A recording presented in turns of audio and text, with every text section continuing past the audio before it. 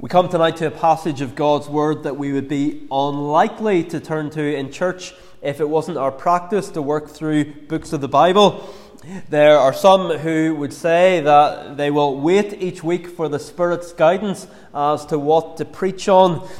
And yet that approach almost inevitably means that passages of the Bible which the Holy Spirit has actually breathed out tend to get neglected. In fact, one of the greatest preachers of the 20th century, Martin Lloyd-Jones, he preached through 2 Peter in 25 sermons, which is a lot more than I plan to preach in the book. But after he got to chapter 2, verse 9, he went straight to chapter 3, verse 1.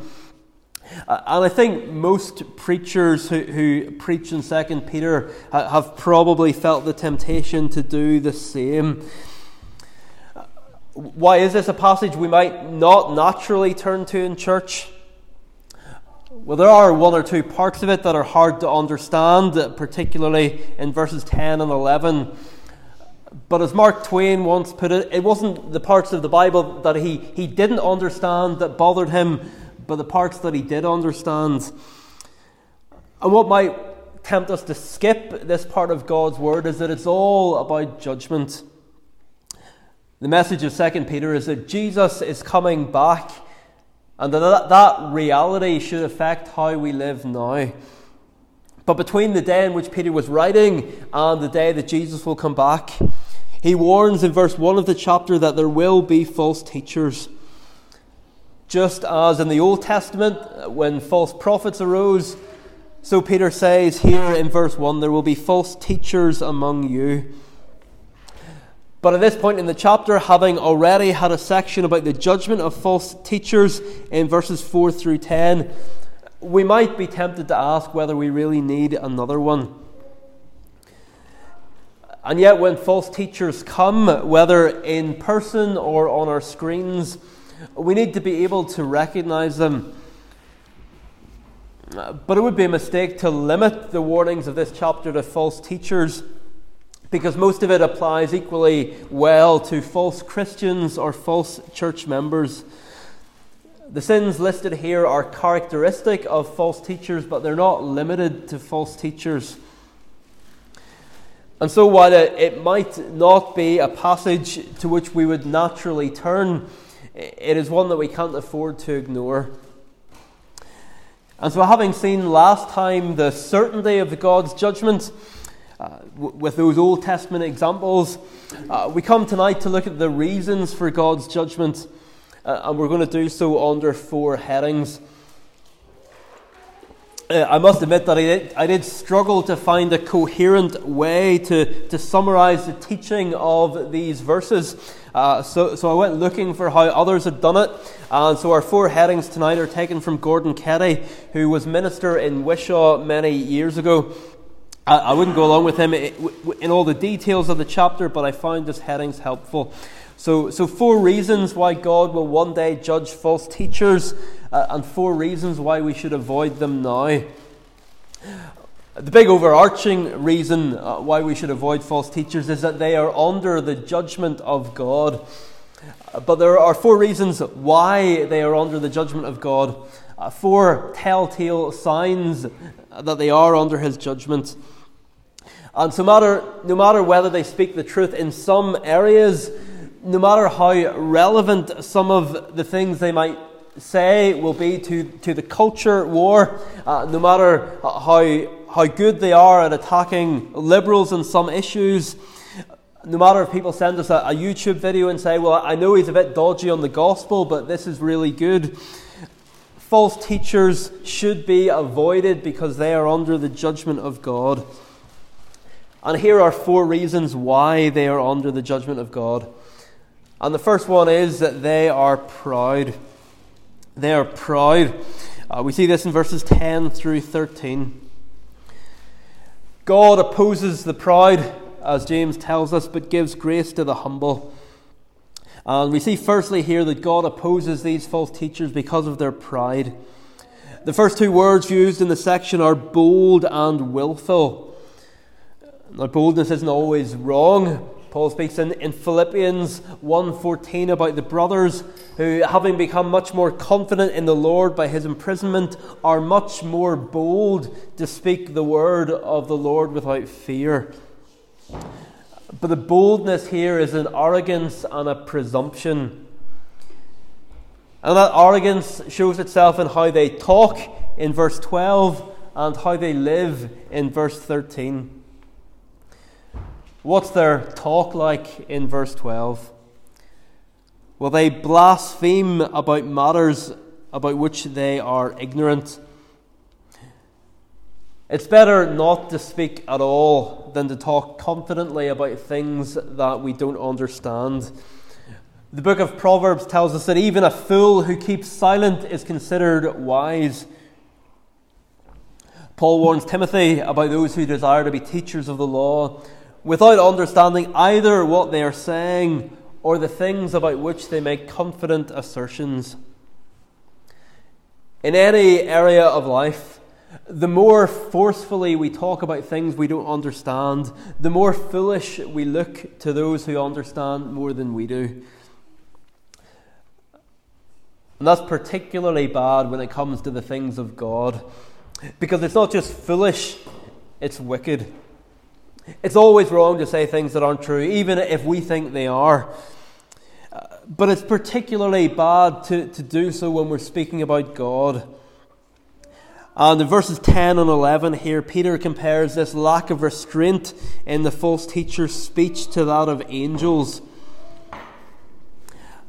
For a clearer understanding of what Peter is referring to here, we can turn forward a few books in the Bible to the little letter of Jude. Jude, the second last book of the Bible, and verse 9. Jude and verse 9, it'd be helpful to look that up. Peter and Jude here are both referring to the same event, but Jude goes into more details. Jude tells us here in verse 9 that when the archangel Michael was contending with the devil and disputing about the body of Moses, he did not presume to pronounce a blasphemous judgment, but said, "The Lord rebuke you." And if at this point you're thinking, I don't remember that story about Michael and the devil and Moses' body in the Old Testament, will you be right? It's not that your Sabbath school teacher didn't teach you this one. Deuteronomy 34 tells us about the death and burial of Moses, but there's nothing about the archangel Michael, who only appears in the Old Testament in the book of Daniel. But according to Jewish tradition, when Moses died, Michael came to bury his body. The devil appeared and argued that because Moses was a murderer, that Moses' body belonged to him. But Michael simply appealed to the judgment of God, saying, "The Lord rebuke you," and the devil withdrew. Now, as we saw the other week, just because something is Jewish tradition, it doesn't mean we have to believe it. But the fact that Jude quotes it as a real event means that we can take it that in this case Jewish tradition is an accurate record of what had happened. And the point is that even a sinless angel is reserved when he rebukes the devil. Michael didn't presume to take the place of God. He was an archangel, he was highly exalted, but he didn't presume to take the place of God. And yet the false teachers do. And they take the place of God when they contradict the plain teaching of God's word. That word willful in verse 10, bold and willful, means here a refusal to submit to God's will. False teachers don't serve God. They don't submit to God. Rather, they want to be God. They may talk about spiritual realities, but they don't tremble as they do so.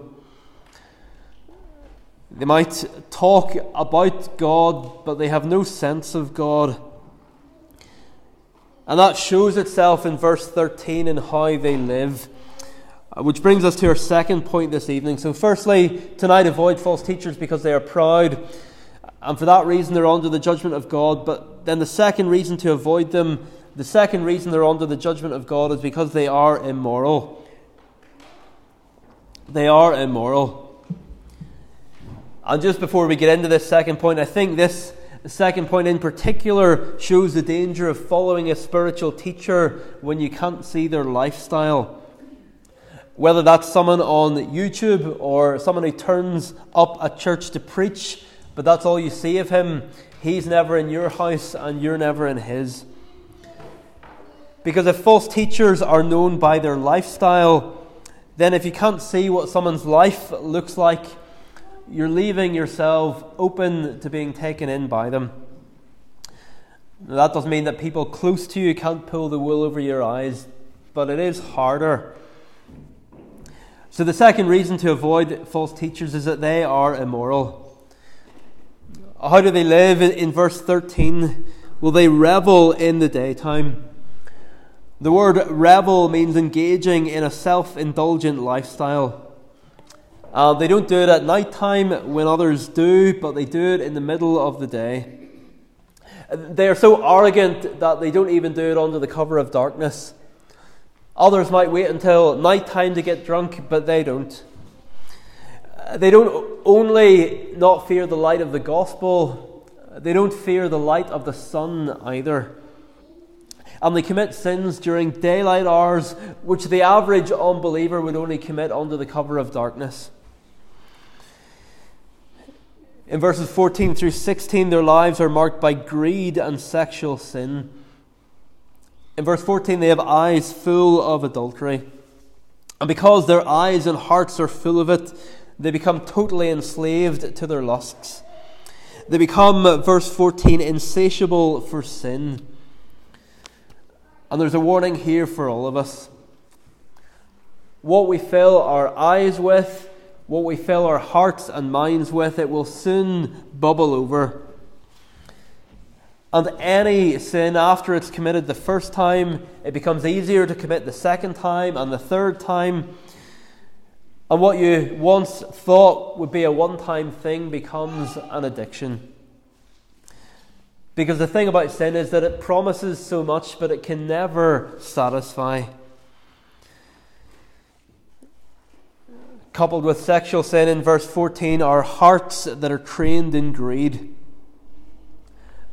First and foremost, no doubt, financial greed.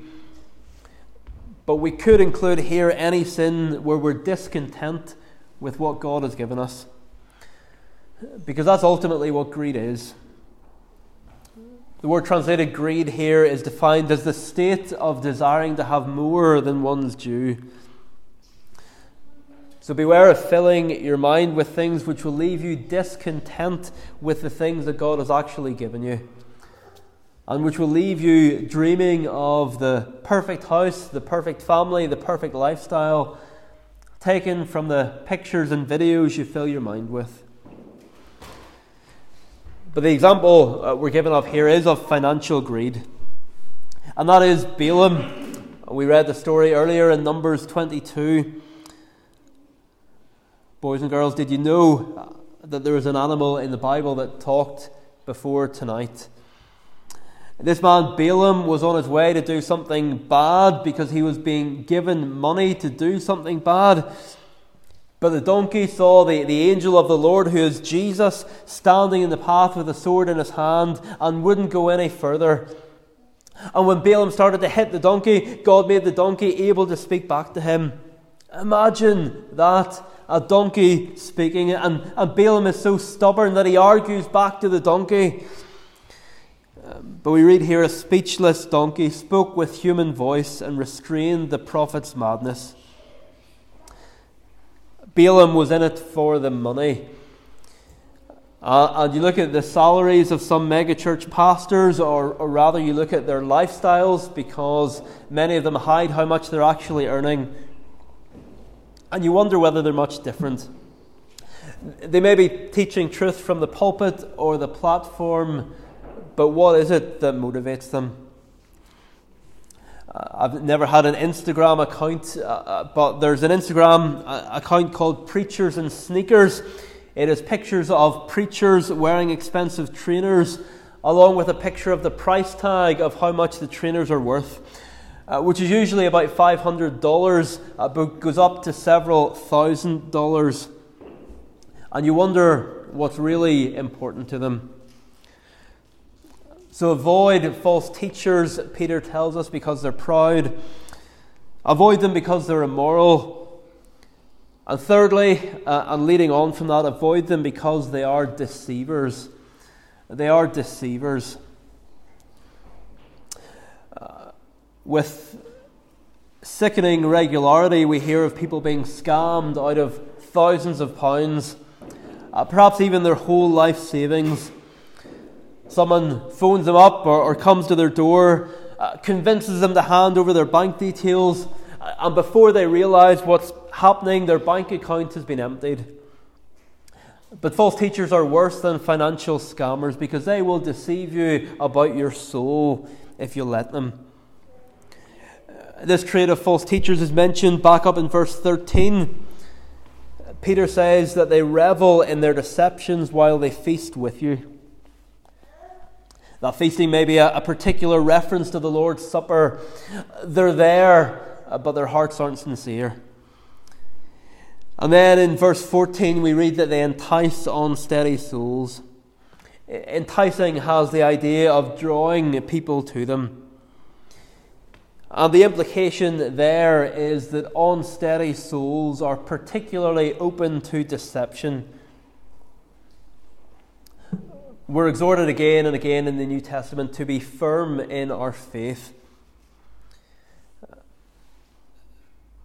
That's why we called, or one of the reasons that we called when we ran a weekend for young people here 4 or 5 years ago now, we called it Firm Foundations, because of that command to be firm in our faith. Peter tells us that in his first letter.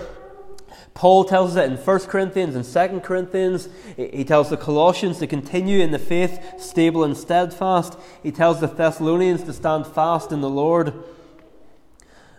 And how are we strengthened in our faith? How do we become firm in our faith? Through the apostolic teaching. That ties in with the importance of gathering together, which we saw this morning. And as we continue to do so, then by God's grace, Acts 16:5 will be true of us when it says, "So the churches were strengthened in the faith." But if we aren't firm in the faith, then we're in particular danger of being taken in. The very nature of false teachers is that they don't call themselves false teachers. They may seem nice, they may come across as very earnest, and they may be very earnest, but they're seeking to pull you away from the truth of the gospel. And we're warned about the fact that false teachers are deceivers, again in verses 17 through 19. In verse 17, they're waterless springs. They promise much, but they can't give you the very thing they promise. Just like a spring without water is useless. It's a contradiction in terms. So is a preacher without the gospel. They might be able to speak articulately about many issues, but without the gospel, the well is empty. And then verse 18, for their own selfish reasons, they want to lead people astray. For speaking loud boasts of folly, they entice by sensual passions of the flesh those who are barely escaping from those who live in error. They entice them by sensual passions of the flesh. And then verse 19, they promise people freedom, but they can't deliver it. The opening of verse 19 is really powerful. They promise them freedom, but they themselves are slaves. The devil and his servants want us to think that throwing off the laws of God will lead to freedom. But actually those who are really slaves are those who are in slavery to sin. As Jesus himself put it, everyone who practices sin is a slave to sin. And so Peter is just following his master when he says in the second half of verse 19, for whatever overcomes a person, to that he is enslaved. They promise you freedom, but they want to enslave you. So the third reason why false teachers are under judgment, and the third reason to avoid them, is because they are deceivers. The fourth and final reason false teachers are under judgment and why we are to avoid them is that they are apostate. They are apostate.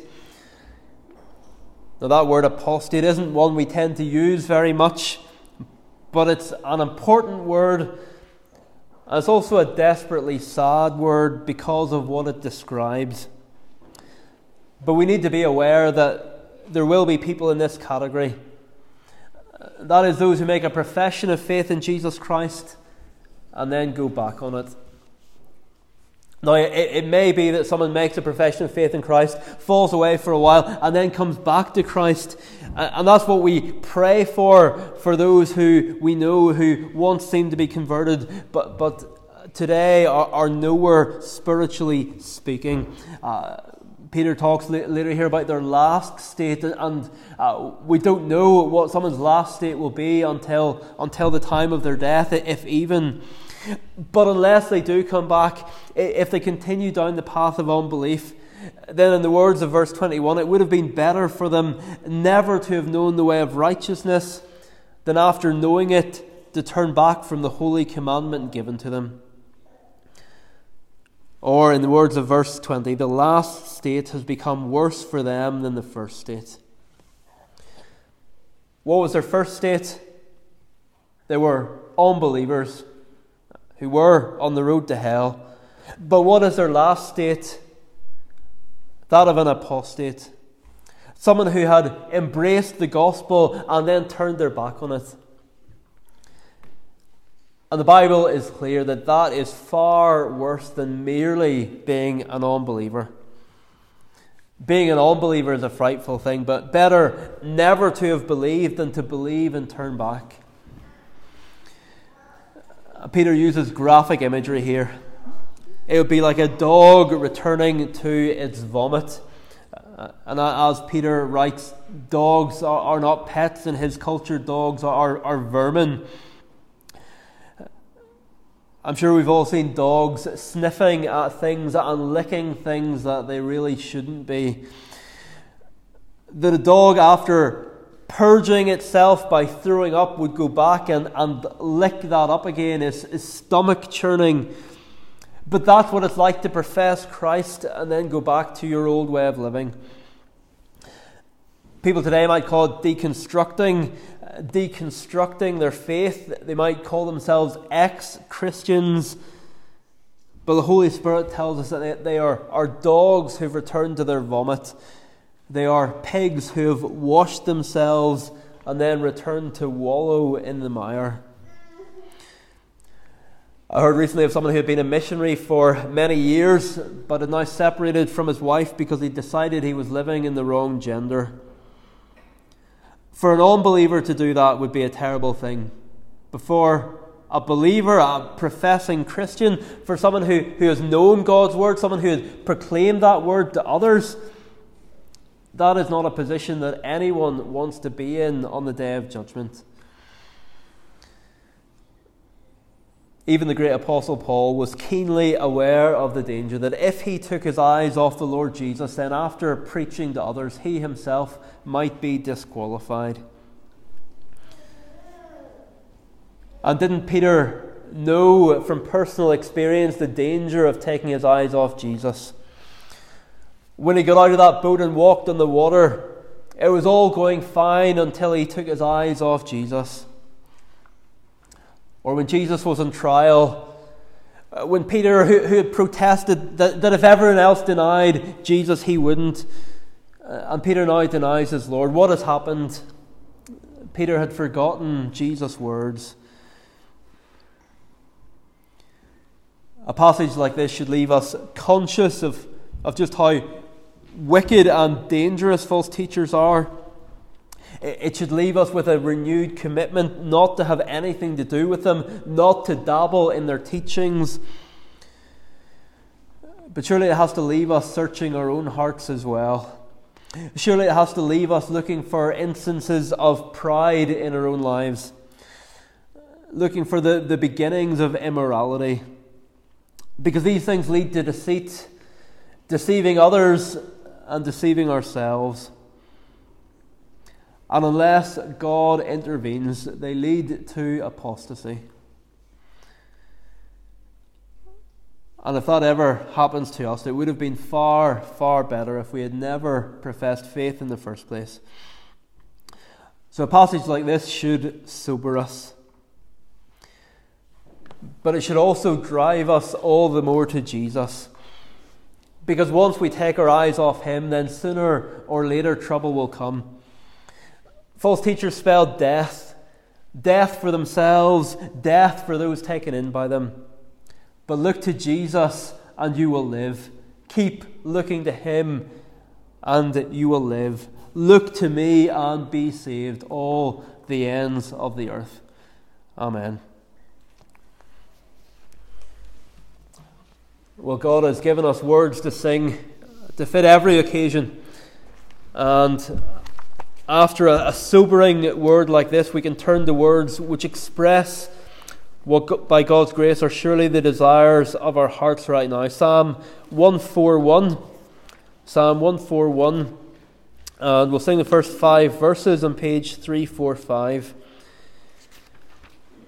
Psalm 141, starting on page 345. It's verses 1 to 5. We sing in the second half of verse 3, "O let not any evil thing then turn my heart away." Are we conscious that that's what we're doing if we're dabbling with sin? We're letting in something that wants to turn our hearts away. We sing in verse 4, "Let me not practice wickedness with men of evil deed, and do not ever let me on their delicacies feed." It is bad for them that they do these things, but it would be far, far worse for us. And then in verse 5 we pray that if we do start to go astray, that God would send His people to us. Again, the importance of gathering, the importance of being in community with God's people. That God would send people who would strike us with their words if necessary in order to bring us back. "O let a righteous man strike me in kindness to correct. It's oil upon my head, so let my heart not it reject." So tune 147, St Kilda, Psalm 141, will stand to sing praise.